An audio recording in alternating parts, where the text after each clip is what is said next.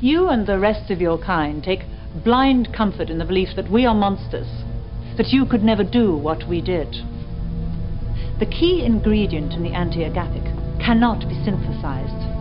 It must be taken from living beings. For one to live forever, another one must die. You will fall upon one another like wolves. It will make what we did pale by comparison. The billions who live forever will be a testimony to my work, and the billions who are murdered to buy that immortality will be the continuance of my work. Not like us, you will become us. That's my monument, Commander. It's a serum which retards the aging process. Watch Babylon 5, tomorrow at 7, exclusively on TNT. You have transmissions holding. Patch incoming signal. Full audio and video decode. Purple files accessed. What you are about to see has never been shown to anyone outside the Grey Council.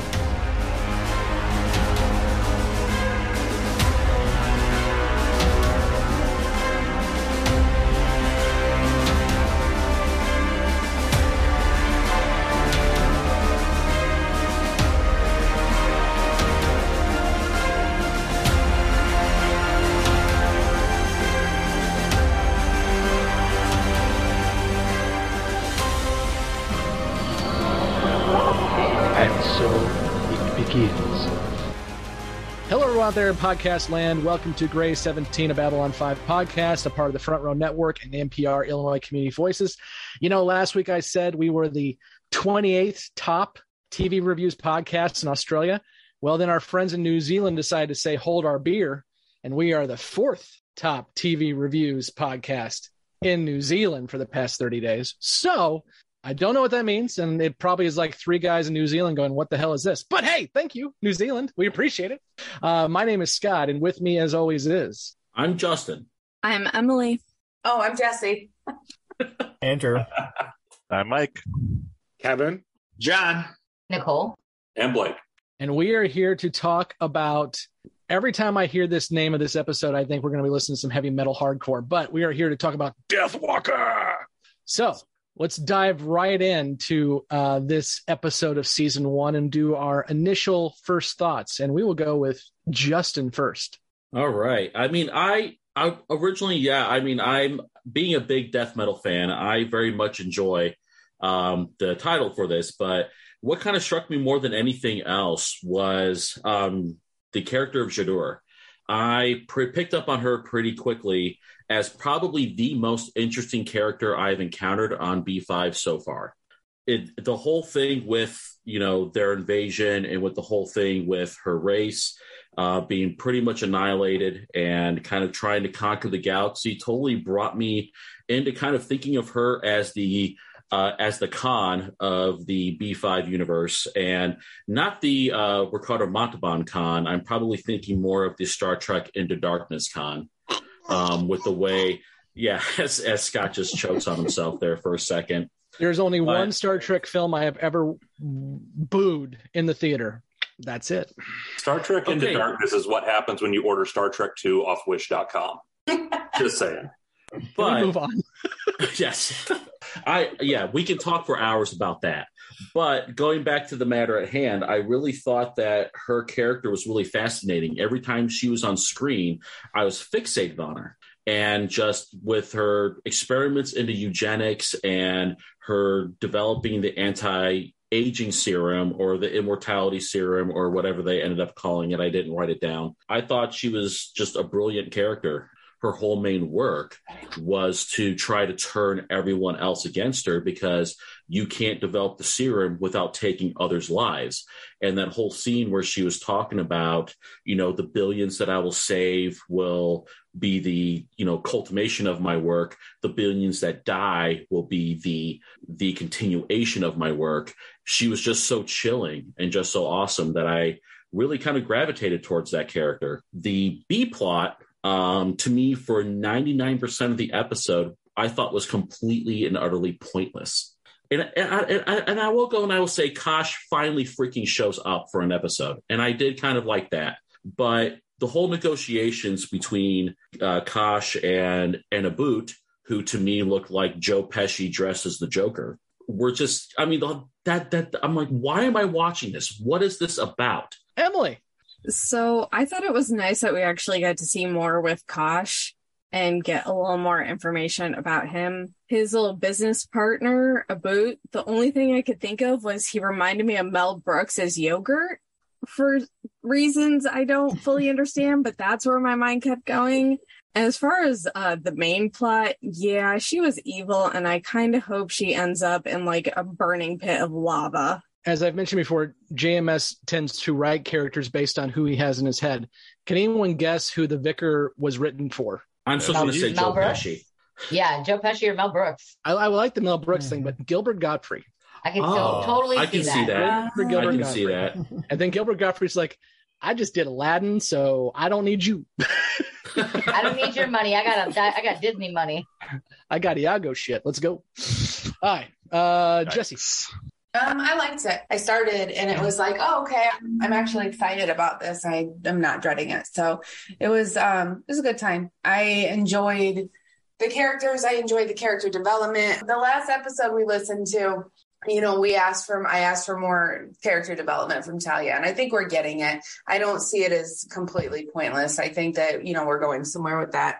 Jador, who I lovingly referred to as Teen Wolf's mom the whole time. I enjoyed the character. I enjoyed the show overall. For those of us who grew up on Superman, she was Ursa, and she will always be Ursa in our hearts. Hot. Andrew, you're up.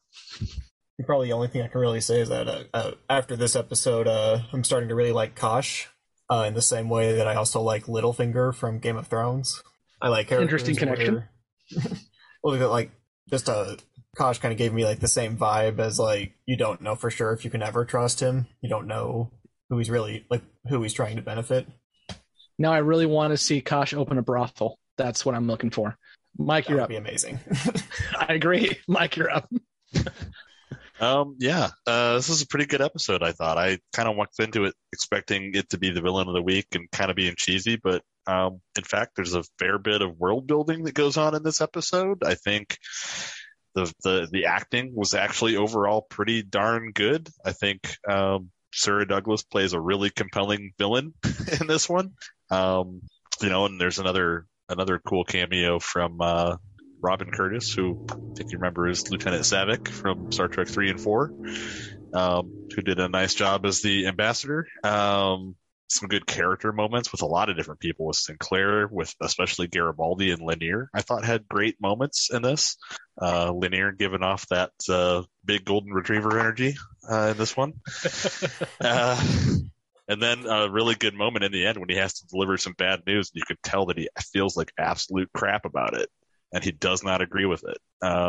Really good. And I think the whole thing about the villain's premise of immortality versus justice is a really, really cool concept in and of itself. I think the whole idea of a drug that grants immortality is a sci-fi premise that has been explored, but maybe not in enough different medias. I've seen the Miracle Day Torchwood. If anybody's a Doctor Who fan, they've probably seen that, and it was pretty darn interesting. But yeah, I really like this one.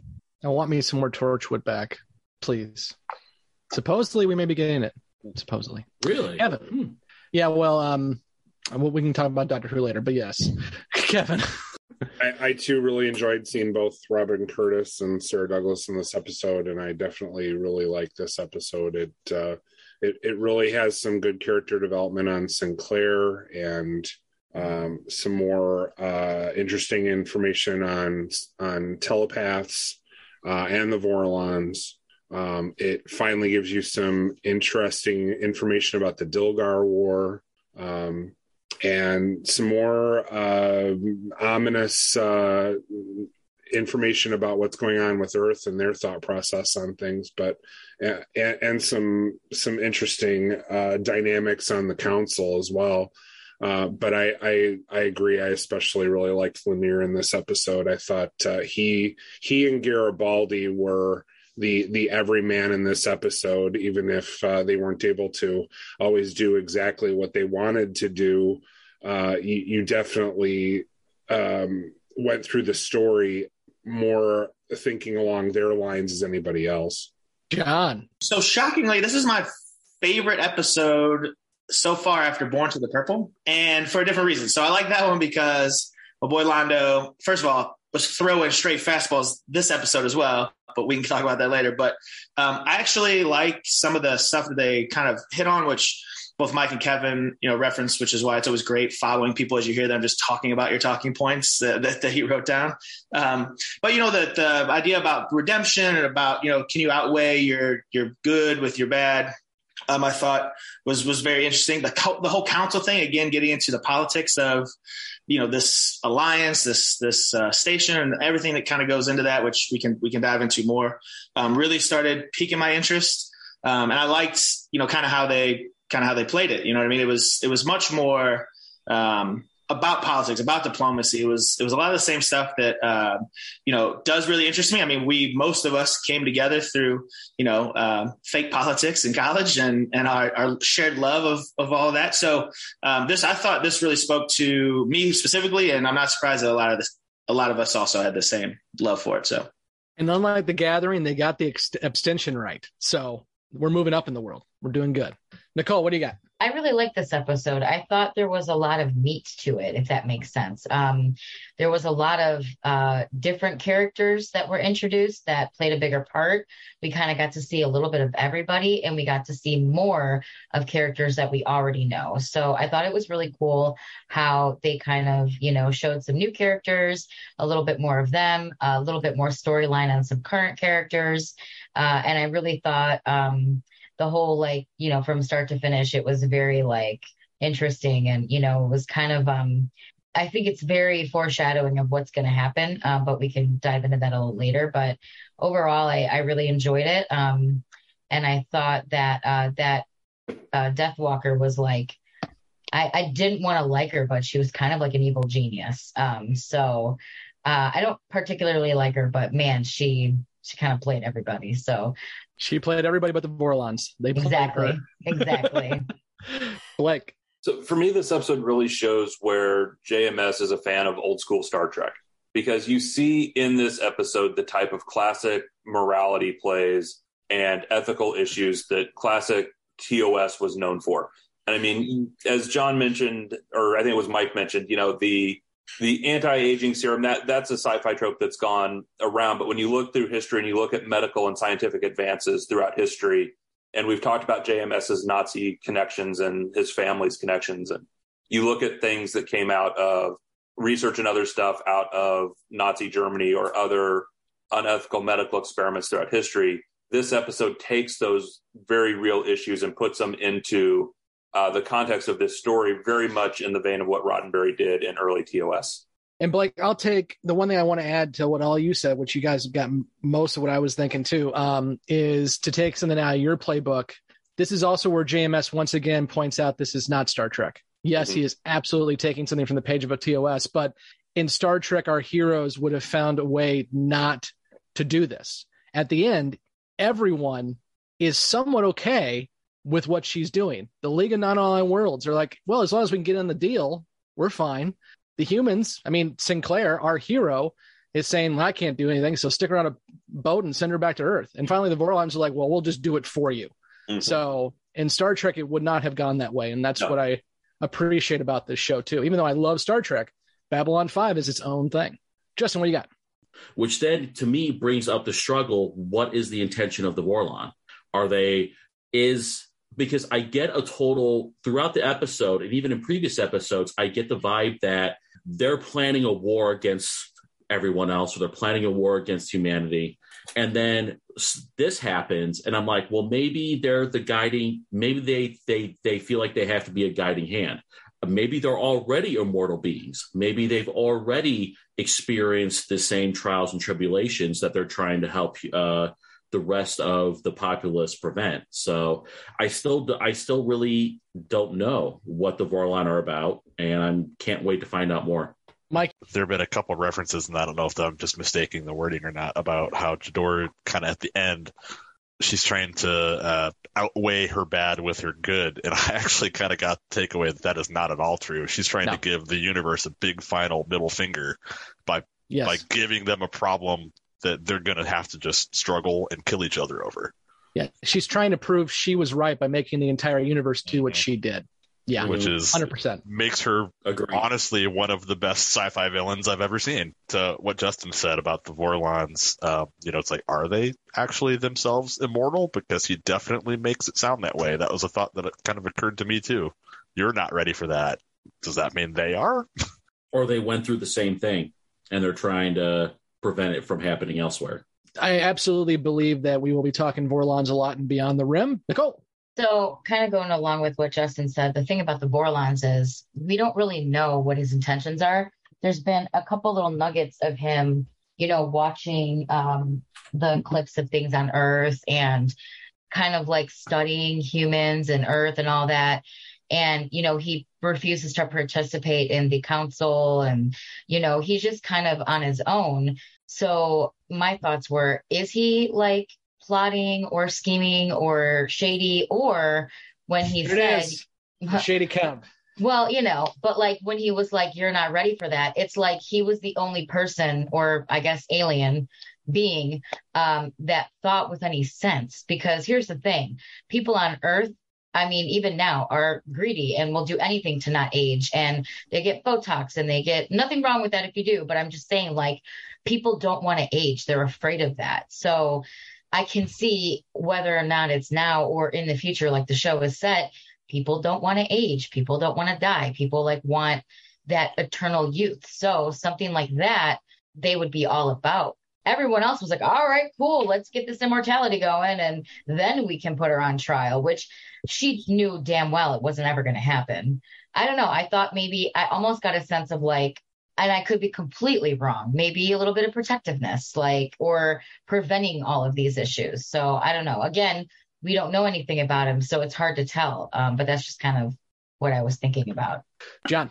I was waiting for her to say it because the Vorlon definitely moved into shady territory this episode for sure. They did. From the jump, from both plots, it was just straight shady. But to the end, it's funny that, you guys are talking like, oh, finally they did it. When I saw that, I was like, who the hell do they think they are? They're just coming in here just with that beat talking about, oh, we'll just murder people because we're just extrajudicial and whatever. And I thought, man, this episode, they talked, it was interesting when they were, all the other species were like trying to lay claim, like, no, we're going to try. No, we're going to try. No, we're going to try. And, it made me think of like international, like criminal courts, that we have now. And, they're only about as good as, the people who actually adhere to them. And it was funny that Earth was like, hey, look, yeah, much like in our little situation here, right? They're like, oh, yeah, you should definitely be tried for war crimes. And then they're like, oh, well, we got this American. No. You will not try an American to know war crime. What are you, crazy? And so the Earth Alliance, I got that same kind of energy when, all these different species are like, man, we have such a claim to trying her for the atrocities she committed against us. And Earth was like, well, that's cute, but she can give us something. And so she's beneficial to us. And since we kind of run Babylon 5, we're just going to go ahead and take her. So you guys can just, sit down, remember where you are, and we'll take it from here, which we can get into more in terms of some of the politics stuff. Cause I, again, was interested that the league, they have all these people, but it sounded like they had one vote. And I was like, man, the power dynamic, how come they're not, rising up? And when they started to threaten about like, well, we might just take our stuff and go home, I was like, man, I hope they dive more. That's the stuff that really got me interested. So it was when the Vorlons came through and just said, yeah, we're going to do whatever we want to. Good luck. I was like, ooh, that was a big power play, these shady mofos. Mm-hmm. You mentioned the International War Court and everything. I completely agree with you on that. It wasn't just Americans too. I mean, after World War II, Operation Paperclip, we are about to, as we record this, we're going to launch the first mission to the moon with a man capable ship, Artemis 1. Well, Apollo didn't get anywhere without Werner von Braun, and he helped to make the V2 rocket. Emily? Yeah, I was going to bring up what John said about the Vorlon, and Babylon and is a station where they're supposed to be kind of working together, and the Vorlon just make this unilateral decision to assassinate somebody. And they're just like, yeah, we don't like what's happening, so just blow up the ship. And I want to see how that's going to play out in regards to, the relationships between all these different races, because Vorlon have really just kind of been like there but not participating. It seems like Kosh is some sort of informant to his government and not really there to improve relations. It just seems more like an information gathering kind of thing and passing stuff back so they can do whatever in the hell it is they want to do. Yeah, and this is something I mentioned, I think, in The Gathering, is one of the reasons why this show stands out from Star Trek again, too, is not all the civilizations are on the same level, for the most part. I mean, you can argue, okay, well, there's the Tholians. Well, they don't ever show up. This, we have different hierarchies. John, you mentioned the League of Non-Aligned Worlds only have one vote. Well, they're kind of the new kids on the block. They have maybe 1 or 2 ships from their home planet, and that's it. And actually, the reason why Earth Alliance is not a new kid on the block is because of the Dilgar invasion. They came out and saved everyone's butts, and that's why they moved up. So, and of course, the Vorlons, we don't know everything about them yet, but they obviously are a much more superior race than anyone else. And I like that about this show. It adds to the dynamics. Jesse. It's like, who the hell does Kosh think he is? Like, this is way above, like, kind of God complex territory. Like, he's making decisions for people that have absolutely nothing to do with him. And it sucked from watching it. It sucked from the non-aligned territories. What do they call them? League of Non-Aligned Worlds. Yeah. So none of those people get justice. Not a single one of those people get to try her for her crimes. And it's unfortunate because it goes along with crimes being committed and the person commits suicide. And it's like, there's no justice for anybody. There was just this huge tragedy. And then the person responsible doesn't even have to answer for it. So I felt bad, for the other nations that didn't get their chance. But I completely agree with you on that, except for I will add, at the end of the day, they were willing to bargain too. True. Even them who at first in that hallway said, you'll have to kill all of us before you take her off this ship. As soon as they realized that they could get a little piece of the pie, they were willing to bargain too. Well, and people are going to do that. I mean, people are going to do what benefits them, and for them to even make that compromise, it showed class to me, because I thought, at least that's a compromise that works for everyone and not just the Earth. Surprised more people aren't on the Vorlon side, given that they solved both problems in this episode and only had to fire 2 shots. It is interesting to me that they missed the first time, but whatever. The gunner was asleep at the wheel, although. Well, look what he's working with. He's got that little telescoping Waldo that pops out of his cloak. And was that an answer to the Gathering question about the hand? Possibly, yeah. Now he's got the little. He stopped at Spencer's Gifts on his way up there, and Mike, what do you got? Okay. I mean, I'll back that statement up to say that, like, I do kind of agree with the Vorlons in this. Jesse brought up a really interesting point about denying people justice and closure on something, deeply traumatic. But at the same time, as a parent, I just had this vibe of Dad Kosh showing up and being like, that's a stupid idea and you're not doing that. Right. Like I've seen where it goes when my kid blows up the big beach ball and then tries to stand on top of it. That's a trip to the ER, and I'm just not going to ask them if they want to continue with that plan of action or not. I'm going to make them not do it. So that was very much the vibe that I got from that. And yeah, is it a little bit arrogant? Because it's not actually a parental thing, but it is. But at the same time, I think, he took a decisive action that he thought was pretty definitely the right answer. And there are those times. Who's to say? Nicole, what do you got? I was going to say, kind of going along what Mike just said, like, I feel like it does suck that they didn't get justice, but the minute they had the opportunity to get in on that immortality, it's like all that want for justice went out the window and the greed came, So I feel like Kosh blowing up her ship, it was more about not necessarily killing her, but stopping anyone from ever getting that serum. And that was almost a bigger problem, I feel like, than anything else. Like, what she did was terrible. And yeah, people should be held accountable for their crimes 100%. But regardless of what was going to happen, we all know what was going to happen. She was going to go to Earth They were going to create the serum. Everybody was going to get a piece of the pie. They were going to have the immortality, and she would have never got tried. She would have ran or got out of there, or there would have never been any justice at the end, because people would have got what they wanted, which was the immortality. And then everyone would be tearing each other apart, like she said. So I feel like, I kind of feel like, yeah, like almost like the protective vibe in a way, even though I still think Kosh is shady as hell. I do think that stopping anyone from getting their hands on that serum was a good option, even though it kind of sucks that everybody else didn't get that justice that they deserved. So, and a whole nother thing about Nataf, which I'll get into later when we do predictions. So, she didn't get her, what was they called it? Shokar? I guess that's revenge. Like her revenge, I guess, on her. Yeah, like I assume that means revenge. Like she didn't get that either. So like I'm almost wondering how that's going to play out in the long run. So, but that'll be one of my questions for later.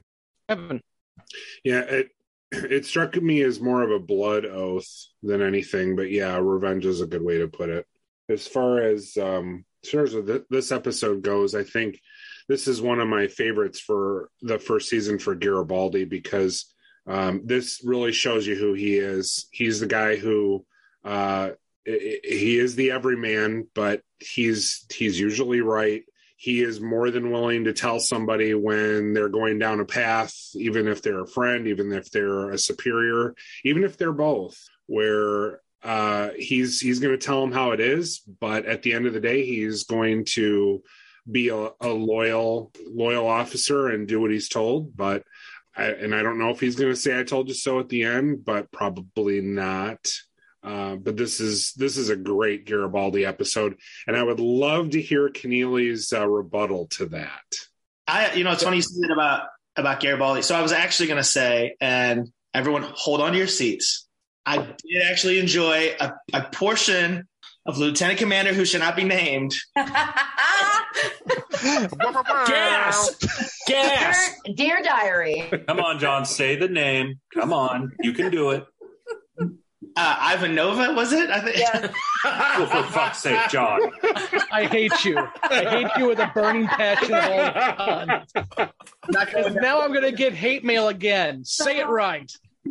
So Ivanova and crew, the conversation they had on the bridge was one of my favorite scenes in the show. I actually enjoyed it a lot. As far as character development, I think Mike was saying earlier, this episode provided a lot. That was a pivotal point of it. I enjoyed, everyone's kind of point of view, all the conversation. I just really enjoyed that a lot. That was the type of show that I hope this does more of, again, that character development, showing those personalities, showing where they clash, showing where they come together, and letting them kind of, blossom a little bit. So I really enjoyed that a lot. So I got nothing, although to talk about Garibaldi, I guess I was disappointed. This show is the thirstiest show in all of space. And if I had to pick, if there was going to be one dude who was going to try to get some tang, I would have put money with Garibaldi and not the weird open brain robot guy. But, I guess I would have lost that bet. It's early. He just wanted to give her a pastrami sandwich. That's all. And a sunspot. Hey, listen, if it looks like you're doing something wrong, that's all I'm going to say. And John, I'm not surprised you like this episode, because Londo has one of his best lines in the entire show in this episode. He's not in this episode much. But when they walk into the council and like, oh, nothing was happening, right? Well, we were trying to keep it quiet. Good job. That made me laugh. Like that made me snort laugh, that part. His ratio was just off the chain this episode. It's just, again, there's no way he's not everyone's favorite character. He's incredible. And again, like you said, with like 7 seconds of airtime, he crushed it. Well, and what I loved about the end of the episode when the ship ended up getting destroyed, and he just like smiles and he's like, well, all's well that ends well, like just being very like, oh, well, that shit kind of sorted itself. Okay, great. It's because he didn't have to deal with it. It was very clear the Centauri absolutely wanted a certain thing to happen. And he's just like, well, I guess we don't have to deal with that anymore. He got his wish. If the phrase "you got coshed" isn't a thing after this episode, I don't know when it will be. There's your shirt. Yep. That's our new hashtag. You got coshed. You just got coshed. All right. So while we're talking about the Vorla and their assassination, can we also talk about the Windswords harboring this criminal And who are they, and what exactly were they doing harboring her?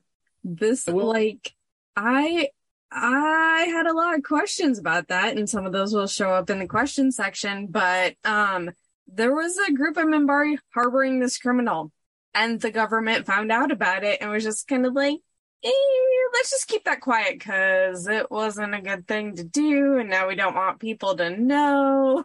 Like, there's something going on there. I will add to the shadiness of the wind swords a little bit, because this is not spoiler. It actually comes from what JMS just said back in the 90s. Remember the guy who tried to blow up the station with the changeling net in The Gathering and tried to take out Sinclair? Yep. And said, you have a hole in your mind? Yep. He was a windsword. Same clan. And So they are afraid of definitely Sinclair, which I found very interesting. Yes. They know Sinclair well. Like, all of Minbari seems to be obsessed with this dude. It's crazy. Yeah, and if you want to talk about like the perceptions of the different like main races in the show, right? The Centauri are the ones who come off as super dodgy, right? They're the used car salesmen of the universe. The Narn are like the rough and tumble, like we'll do whatever to scrap with whoever, right? I've gotten the impression watching the series that the Minbari tried to cast themselves as these like very holier than thou sorts of characters. Not in the same way that Dad Kosh does, but not to be confused with Dad Kevin. He's not like, a dad, he's a daddy. You're right.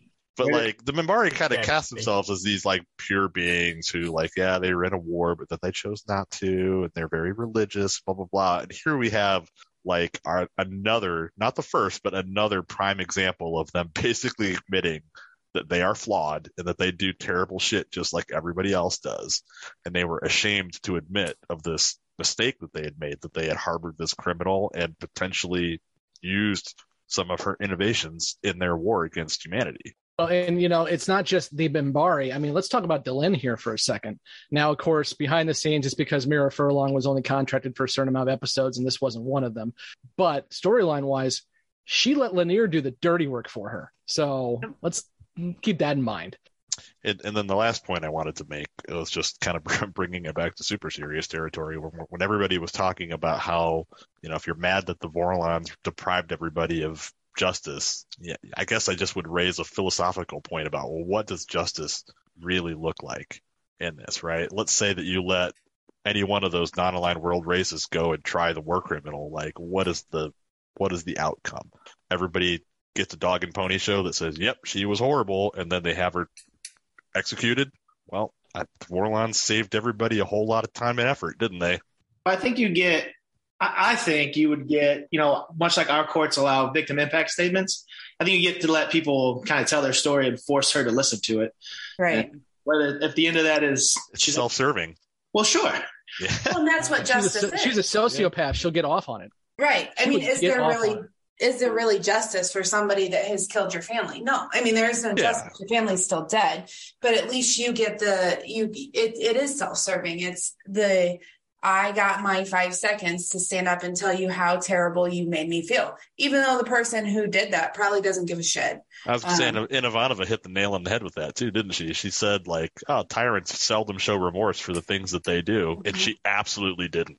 Right. I give Sinclair a lot of shit too, but he actually got some positive stuff from me this episode too. So instead of just jumping into throwing himself, to possibly be killed or, whatever, he uses his mind much more and was really, kind of dove into the politics of, getting negotiations and kind of trying to work it out. He got that weird gold comms from a senator, which I didn't realize a senator could just, tell a commander what to do. I don't know what that chain of command's like, but I thought how he handled it was fairly impressive. The only little knot, because I still got to throw my hate in because there's too much love coming out of me right now, was, his seemingly best friend or close friend, Garibaldi's telling him, no, you can't do this. No, you can't do this. No, you can't do this. And he's adamant, like, yes, I am. And then as soon as some random alien's like, don't do it, he's like, you know what? You're right. It's a good point. I won't do it. Thank you for opening up my mind. I thought it was just a pretty quick turn that could have been handled a little bit better. But, you've only got so much time in an episode, so I get it.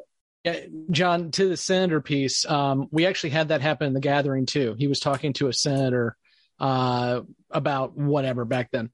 And what has been told by JMS to the fans about that, and this was, again, 30 years ago he said this, there is a Senate committee that oversees basically the funding of B5, and so they have special access.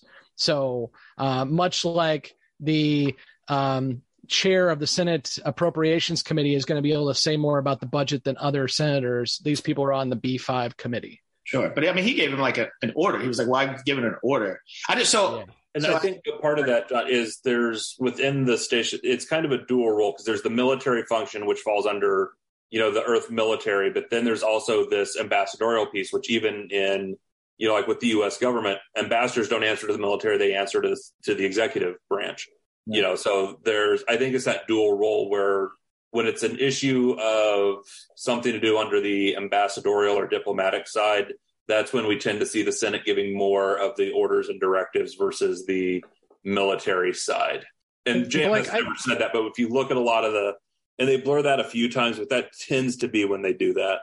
But I don't remember this ever coming up, but I'm also pretty sure Earth Alliance is more of a parliament than a congressional system. They call it a Senate because it's an American show. They call it the Senate, but so really the president and the Senate kind of work more hand in hand than usually you would see in a constitutional democracy, I guess. But it was also interesting that it was kind of just casually thrown away, and I guess maybe we should assume all of the ambassadors have it, but the Narn have like a spy in Sinclair's outfit somewhere, right? He said, my source said this. It was like, oh, well, the Narn are just keeping track of Sinclair and everything that's going on. And they do it quick, too. You got leaks, man. It's like a sieve. I mean, we just saw in the last episode that you got security guards who have to pay off gambling debts and do what they need to do. So I am absolutely sure there are people who are in a place where they have to be clandestine. I mean, I'm thinking almost to, without doing too much spoilers for another show, I'm thinking of For All Mankind. There's somebody who falls into being a spy without even realizing that they're a spy just because, death by 1,000 cuts. So it can absolutely happen anywhere. Oh, I just lost my train of thought. Oh, the other worlds, so that they're right. So they don't really have, I know you said they're new, but okay, well, how long is that going to last? Right. So there's a bunch of them and they basically get one collective vote, and they already thought or, threatened to say all right, well, we'll just pack up and go home then. Clearly Babylon 5, clearly nobody wants that. So I mean, I guess, maybe this is more of a question, but, I hope they'll dive into that more. And I would imagine that there's definitely a lot of, story there to tell about that dynamic in terms of, the council they have is oddly set up. Mm-hmm. Yeah. And I think that's going to be like much in season 1. And this is, again, not a spoiler. It's just what you guys have already seen. JMS is setting up a lot of dominoes right now. And as we get farther into the show, he'll start kicking over some of those dominoes. And I think absolutely this world building you're seeing, not only with Earth Alliance, but with how the station is ran and how the council is run, will absolutely come into play as we get deeper into the show. Nicole, what do you got? I just wanted to comment on one thing I noticed too, and I guess maybe it's more of a question, but at the end when Talia goes up to Sinclair to say, hey, I think I have a problem with Kosh, and then told him what happened with that, and him and Garibaldi were kind of having a drink and talking about the day and all that stuff, and they're like, yeah, that'll happen, and oh yeah, that's a recorder, and blah blah blah. So I almost felt like they blew it off a little bit, but I also wonder if maybe that's going to be something that Sinclair would look into, or if that was just kind of like them, oh yeah, they do that kind of thing, whatever, but I just felt like they kind of just didn't really, she just kind of walked away looking almost a little defeated. So I almost wonder I don't know, did they mean to blow her off, or are they going to look into it kind of thing? It was just something that I noticed that I was like, what's up with that? So yeah, I had that same thought too. It was well, they were just both just yeah, well, you just got coshed. Right, exactly. Everyone's getting coshed today. Emily, what do you got? Yeah, it's what Nicole was saying about how they responded to her having this issue with Kosh and them, acting like it wasn't that big of an issue. But if you have this telepath on your station who's supposed to be of assistance, and she's essentially been compromised by the situation, they've figured out a way to, I don't know if it's blocking her abilities, but get in her head and make her see and experience things that are really unsettling and traumatizing. And would that then become destabilizing for her? And does that then put the station at risk? Or, if this is happening to her, is there other stuff? Are they doing other stuff in her head that she's not aware of because she's distracted by these like traumatizing scenarios? John, you had something else? Yeah, I mean, it's a lot of piggybacking on what they just said, but you would think that they would be a little more concerned for the telepath on the ship. I mean, that not only is, Vorlon, they've shown to, again, just kind of kill whoever they want, but now, Kosh is just playing with the telepath, playing with Winters and just, we're just going to speak in riddles and have you meet us at the weirdest times I've ever heard of that didn't make any sense. And like, by the way, it's all just mental mind games and we're going to record it all and I'm going to study it and like keep that in my back pocket for later. And, like Nicole said, like Emily said a little bit, it's like these guys just having a beer and just basically like, oh man, bummer. What Mondays, am I right? And it was like, what? Like, she just told you about the serial killer she had. She still has nightmares about his traumatizer. She's opened up to you and said, this is really crazy. And this tapped into that. And that you said, okay, well, whatever. And it's like, maybe you should dive in more, not just for her and her own well-being, but like, hey man, there's a lot of stuff going on with her potentially being weaponized with this species that next to nothing about, who just flat out was like, oh, if you guys are going to do this, we're just going to come out of nowhere and shoot this. I mean, there's so much that they felt like they really, really underplayed it. And so again, here you go, Kevin, Garibaldi, again, the head of security, what's he doing? Just shit at his job, man. Shit at his job. Especially with the crystal, like handing over the crystal. What was that? So she's sitting there while they're having this nonsense conversation. Someone's inside her head messing with it. And they're like, oh, and here's a crystal. Like, what? Suspicious much? We will talk about the crystal in Beyond the Rim. I hate you. I know you do. I'm going to quit. We're all quitting. No more newbies for you, Scott. I'm just going to start watching that. HBO Max, call my name. I'll be back. Hey, as much as I hated the end of Game of Thrones, the first episode of House of the Dragon wasn't bad. Has a lot of Matt Smith in it, so it's not bad. Can we not today? Can and we naked, just go one freaking episode without talking about other shows that... Oh, it's too late. Yeah, I've never seen Game of Thrones. We've talked about Doctor Who, Torchwood, Star Trek, Game of Thrones, For All Mankind. Okay. Anybody else have anything before we go into questions and predictions? Everybody is shady. It's just a blank statement. I just want to say every new episode, when I think, oh no, okay, these guys might be the good guys. Oh no, okay, these guys might be, they're blah, blah, blah. Like Mike was saying, like the Minbari. Okay, they want to project to this, and then it turns out, nope, they're just as shady as everybody else. The only ones that maybe I'm a little homer for them, but the Centauri, I think they're my favorite race. I think they're probably the best people. Well, they're also the race that tells you exactly what they're there for. They're the ones that say, we're here to be an empire, and we're kind of in the end of it, and we don't like that, and we're just going to screw up everybody. They're very up in the open about that. Yeah. Although the Narn, they said, they're making their moves pretty hard. But again, I mean, I've said it before, but this is why I like this show a lot. Well, there's many reasons, but there is a lot of gray here. No one is a white knight. No one is an evil supervillain. There's a lot of gray. And if you don't like gray, this ain't your show. It's right in the title. I think you can answer it. Is this the first time we heard Kosh talk, or did he speak in one of the previous episodes? Now, he's spoken a couple. He spoke in The Gathering. He spoke in, remember in Midnight, the first episode, he said, let them die, both the Narn and the Centauri. Oh, what a bag of fun that guy is. He is. He didn't say those words, did he? Didn't he just say No, because yes. Sinclair said, he said, let them die, and Sinclair said the Narn or Centauri, and Kosh said yes. That's right. Which is one of my gifts I use way too much, Kosh saying yes. It's a good gift. Yes.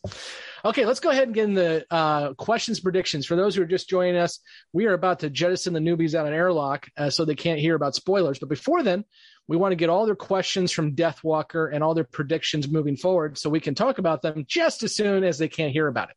So we'll go with Justin first. Questions and predictions. I have one question and one prediction. Why specifically did they target Talia? And I feel like they did that for a reason. I feel like she was set up. So with the Joe Pesci Joker and with Kosh, I feel like that she was, again, specifically targeted for some reason in order to provide Kosh with some kind of information. So I want to kind of find out more about that in the future, hopefully. And then just then a prediction. I don't know where it's coming from, and I don't know who it'll be, but I think I've watched enough sci-fi to identify patterns that there's a war coming. And it could be from when Jakar said that they're not done with the Minbari yet. It could be from the actions of the Valoran. It could be the Earth Alliance with their alien xenophobia that we've seen kind of displayed in some of the past episodes. But I just kind of feel that gathering storm that eventually we're going to see kind of a major war erupt somewhere. And I'm very kind of uneasy, but also at the same time very interested to see how that unfolds. If you could, I am searching for a newspaper right now. What, for me? I didn't do No, it. for me. You can No. translate that look into a T-shirt. We would be No, Justin calling them the Valoran. They're not a type of drapery material. No, I have a prediction. We went through the whole fucking episode with Justin pronouncing everything right. Yeah. And then we Until get the to very that. end. Until the end. To all the Facebook people and YouTubers, I'm sorry. Vorlon. Vorlon, not the Vorlord. It's like Vorlon. Forever. Vorlon. Vorlon. Get off my lawn. Vorlon. Okay. The fabric, velour. Is that what I heard? Yeah, exactly. Yes, John, thank you. Emily, you're up. Question predictions. Okay, so questions. How going forward, how is everyone going to respond with the Vorlon decision to unilaterally act and just assassinate somebody? The Wind Swords, how much are they acting outside of government approval if they were harboring a criminal? And has Talia now been compromised? If someone can get in her head and make her re-experience traumatic interactions with, a psychopath, but what's going to happen to her with that? Does that affect her ability to do whatever her job is on the station? Ooh, Jesse. I don't know what's on the crystal. I know we've already talked about that. And I want to know how they did that. Like, how did you get into her head like that? The whole interaction was confusing. The whole process of them talking in gibberish, and that was all. I literally had no idea what was going on. I'm not sure I still do. So you don't know when the hour of scampering or the hour of lorning is? I still don't know what that is. I Googled scampering because I was like, what the hell does that mean? Like, what is he talking about? And I didn't get any kind of answers. So I moved on. You know what? Back in 1994, someone asked JMS, I swear to God, what's the hour of scampering? And his response was, it's tea time. Nice. Like tea time. Well, that's 4 p.m. Yeah, pretty much. I always take it as like the hour of scampering is when everyone runs around like little mice. So it's like right after work, shift change, I guess. But tea time is tea time is 4 p.m. Yep. Well, then what is the hour of longing then? When everyone wants to get the hell out of work and they can't. Yeah. Honestly, I picked it up as midnight. It's about 1 a.m. It's when you start hitting that "what you doing" text or "you up" text. That's the hour of longing for sure. That too. I was thinking that too. Well, you're spending way too much time on OnlyFans. Okay, got it. Wow. What? We went from text to OnlyFans. I can't take you people anywhere. Okay, Andrew. And we're not going to ask John what comes after the hour of right. Yeah. It's like a fishing, man. You send out all the WYDs and see who responds back. What do you want? And then John ends up at the hour of do it by himself. It's usually or the hour of shame. Would not that be the hour of scampering as well? Possibly. Yeah. Andrew, questions and predictions. Yes. I don't really have any predict. What? I just like the Yes. And then silence. It was very much like, yes, I'm ready. I got nothing. How do I follow this up? Yeah. Andrew, continue. My question is, Talia and Kosh's business over? Are you shipping Kosh and Talia now? No, He's gonna their use a little collaboration, their professional collaboration. He said the contract was concluded. I thought I had a second one, but I don't think I do. I got you. You never know. John. Oh, he's like Littlefinger. Little hands. John, questions, predictions. Yeah, the only question that hasn't been asked, that's a little bit based on what Emily said too, was, what is it about Sinclair that the Minbari are just like obsessed with? I mean, Delenn, secretly married this dude. They got whole militant groups that are in awe and or fear this dude. Like, it seems like if you are a Minbari, you just know about this human Sinclair and have a wide range of emotions. So what is his, whatever to them, and why is it so crazy? So he made the Triforce glow last week. So as far as the rest of the show, everybody's shady. It's going to be all out. I can't wait to see what happens. Long live Londo. I'm out. Nicole, please finish this. Questions, predictions. So questions, is Na'Toth going to have an issue with Kosh, and is there going to be a conflict with the Narn and the Vorlon after this? Because she didn't get her revenge or blood oath, as Kevin said. So that was one question I had. Also, I think Emily already said it, but are there going to be consequences for Kosh for, doing what he did? And then, I kind of also want to know, like, why are they all in love with Sinclair? Like, what's up with the wind swords? Like, they said that he was afraid of him, So I thought that was kind of interesting. Prediction wise, I feel like I almost wonder, like, I feel like there's going to be more with the Talia thing. I just don't know what. Like, maybe is she been compromised, or is she going to be? Somebody said something about her being weaponized potentially. For I guess the Vorlon. I don't know. I want to know, like, what is going to happen with her next, because I feel like there's something more to this story with that. So I guess that was I guess that's more of a question than a prediction. And then prediction, I just think some big conflict is coming, and I don't know what it is.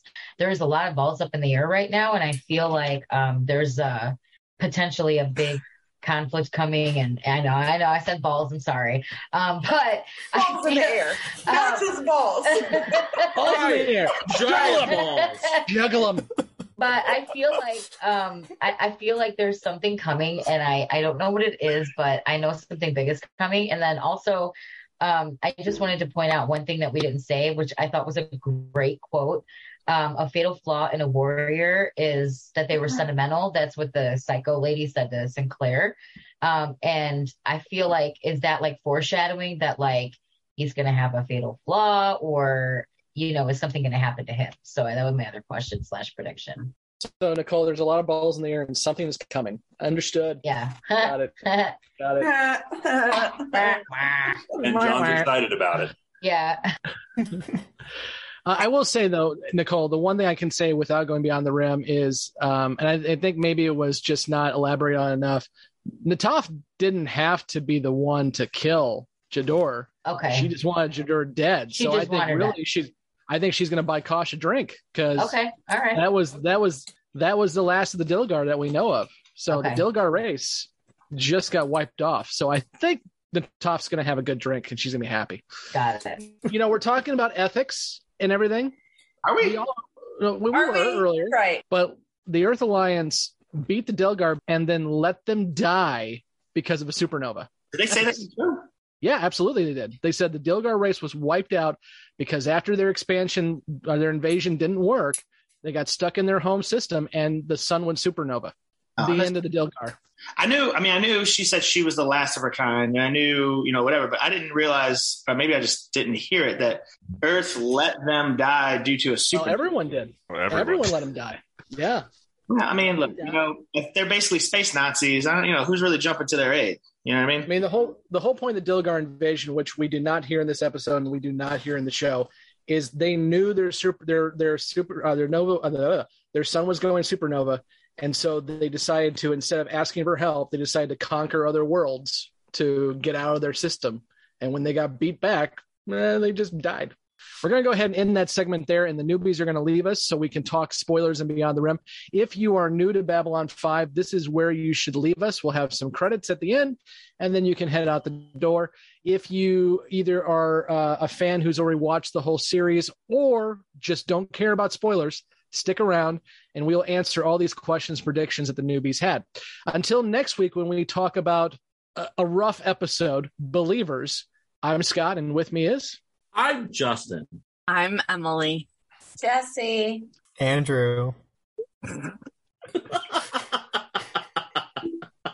Next. Mike, this would be you. God damn it. Son of a bitch. Sorry. Mike. Kevin. I'm John. Blake. And I'm Nicole. And we'll see you next week with Believers. And until next time, join us in Twitter, Facebook, Instagram, and YouTube. All the links are down in the show notes below. Thank you for listening to Grey 17, a Babylon 5 podcast. You can find all the places to listen to this podcast and links to our social media accounts at anchor.fm/Grey17podcast. We want to hear from you, so please join the discussion on Facebook and Twitter. Be sure to subscribe and leave a review. Grey 17 is a part of the Front Row Network and NPR Illinois Community Voices. You can find all the Front Row shows at thefrontrownetwork.com. Grey 17 is not affiliated with, and this podcast has not been prepared, approved, or licensed by Warner Brothers or any other owners of the Babylon 5 copyright. All audio clips included in this podcast are the intellectual property of their respective copyright holders. They are included here for the purpose of review, and no infringement is intended. The opening and closing Babylon 5 themes are available from Falling Matter on YouTube. And what's out there? The Rim, And beyond that? the truth.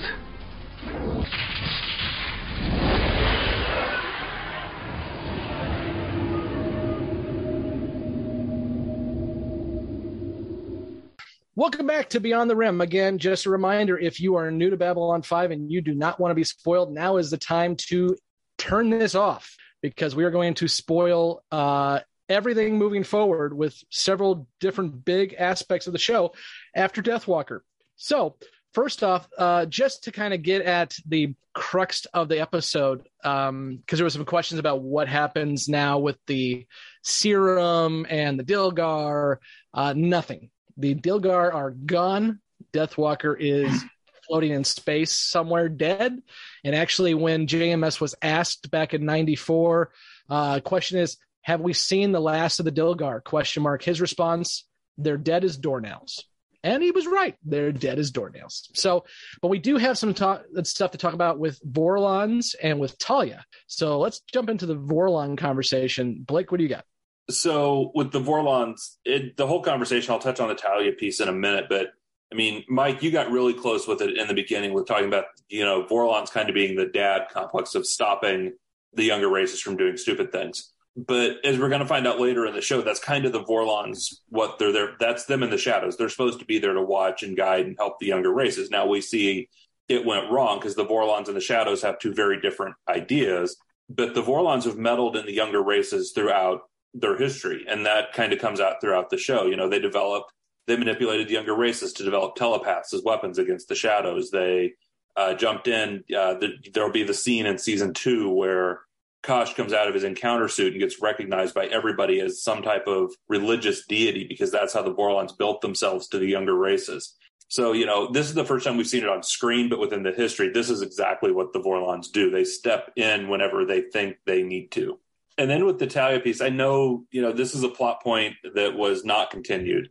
This was going to go a different direction, but it does play in really well into what eventually happened also with Talia, as far as being control and the under the hidden personality and agent underneath who is Talia. So this does play into that really well, even though it wasn't intentional at this point. And it's not inconceivable to think that the Vorlon would be able to detect and know about that and want to ensure against that. Again, not intended, but it plays really well into the eventual plot line. Well, and actually, not to correct you, but it was intended at this point. JMS did say back in the day that it was not. Okay.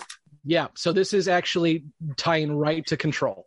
So the idea is Kosh recognizes that there's another personality inside Talia, and what he was doing was making a copy of good Talia, or I guess our Talia, because the original plan, if the actress didn't decide to leave the show, was that was going to be the plot point that after everything was said and done, and actually this is hinted at later on when we talk about criminals having their minds wiped, is they will be able to bring Talia, the real Talia, back.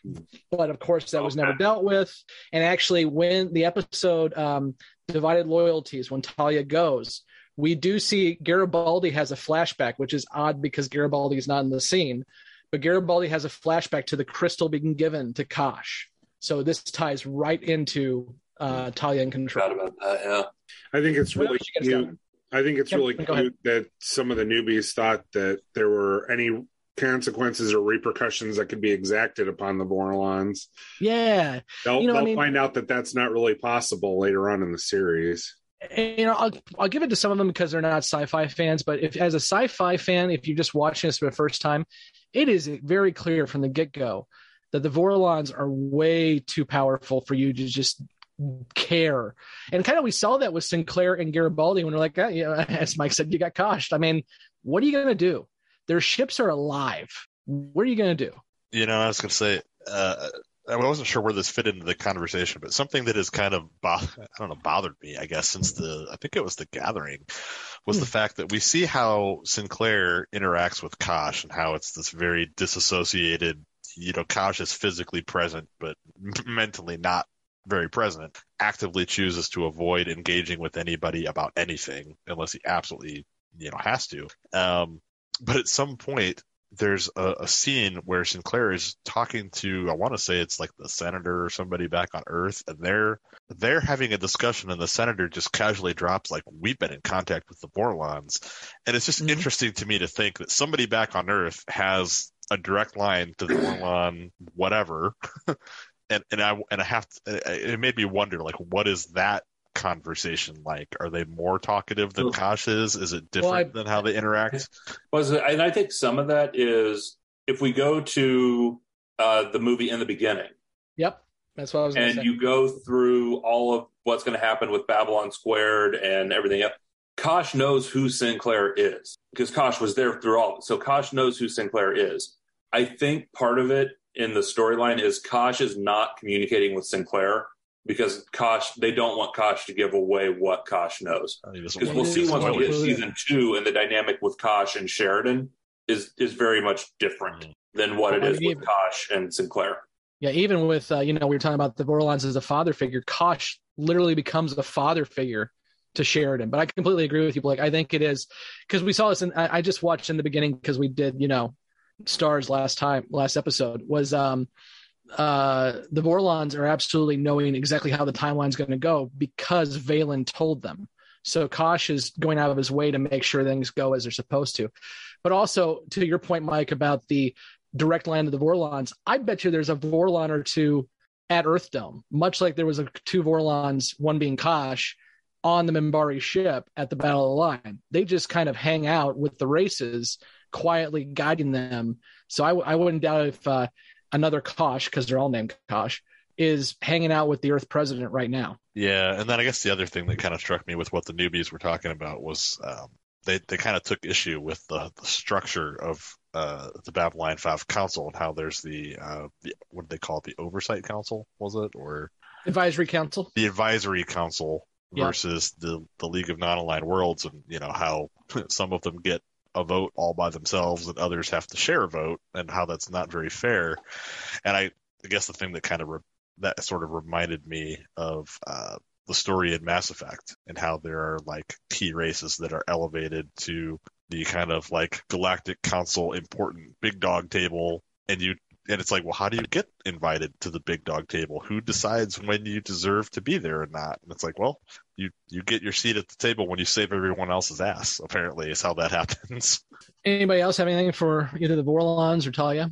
I think the other thing that was hinted at a lot by a couple of the newbies is a war is coming. which actually there's several coming. So I'm glad that they're starting to see that. I mean, obviously you've got a 5-year show to fill, but I think I'm interested to see how they take Chrysalis, which is the last episode of the season, where we actually get the assassination of the president. And I'm wondering to see how they take that. And then, of course, we're going to start getting hints of the shadows here pretty darn soon.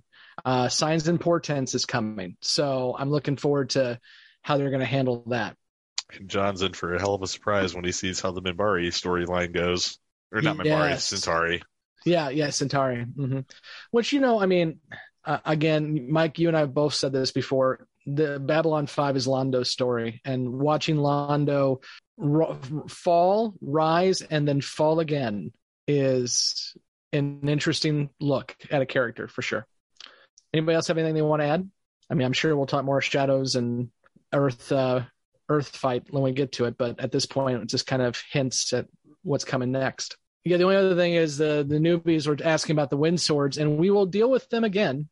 They are one of the main warrior caste clans, and when we get into the Minbari civil strife, they're going to be a very big part of that. I don't know if they're always called out as wind swords, but you can just assume when the warrior caste are doing something shady, thanks Nicole, it's probably the wind swords. I really enjoy when Neroon shows up. I can't wait for that. Yeah, I love Neroon. He is one of my favorites. Him and Talon. In the wilderness. Yeah, Neroon and Talon are my two favorite side characters in this show. And Zathras, which we'll get soon. Mm-hmm. Zathras, not Zathras. Okay, well, until next week when we get to Believers, which I am very much interested in the conversation that will come with that episode. It actually was produced early on in the season 1. So we just talked about the episode Deathwaker, obviously, which was produced, let me check. 13th. Yeah, it was 13th produced, but Believers is 5th produced. So we're kind of going back in time with production schedule. And I really think this is JMS planting his flag and saying we are not Star Trek. So I'm interested to see what the newbies feel about with Believers.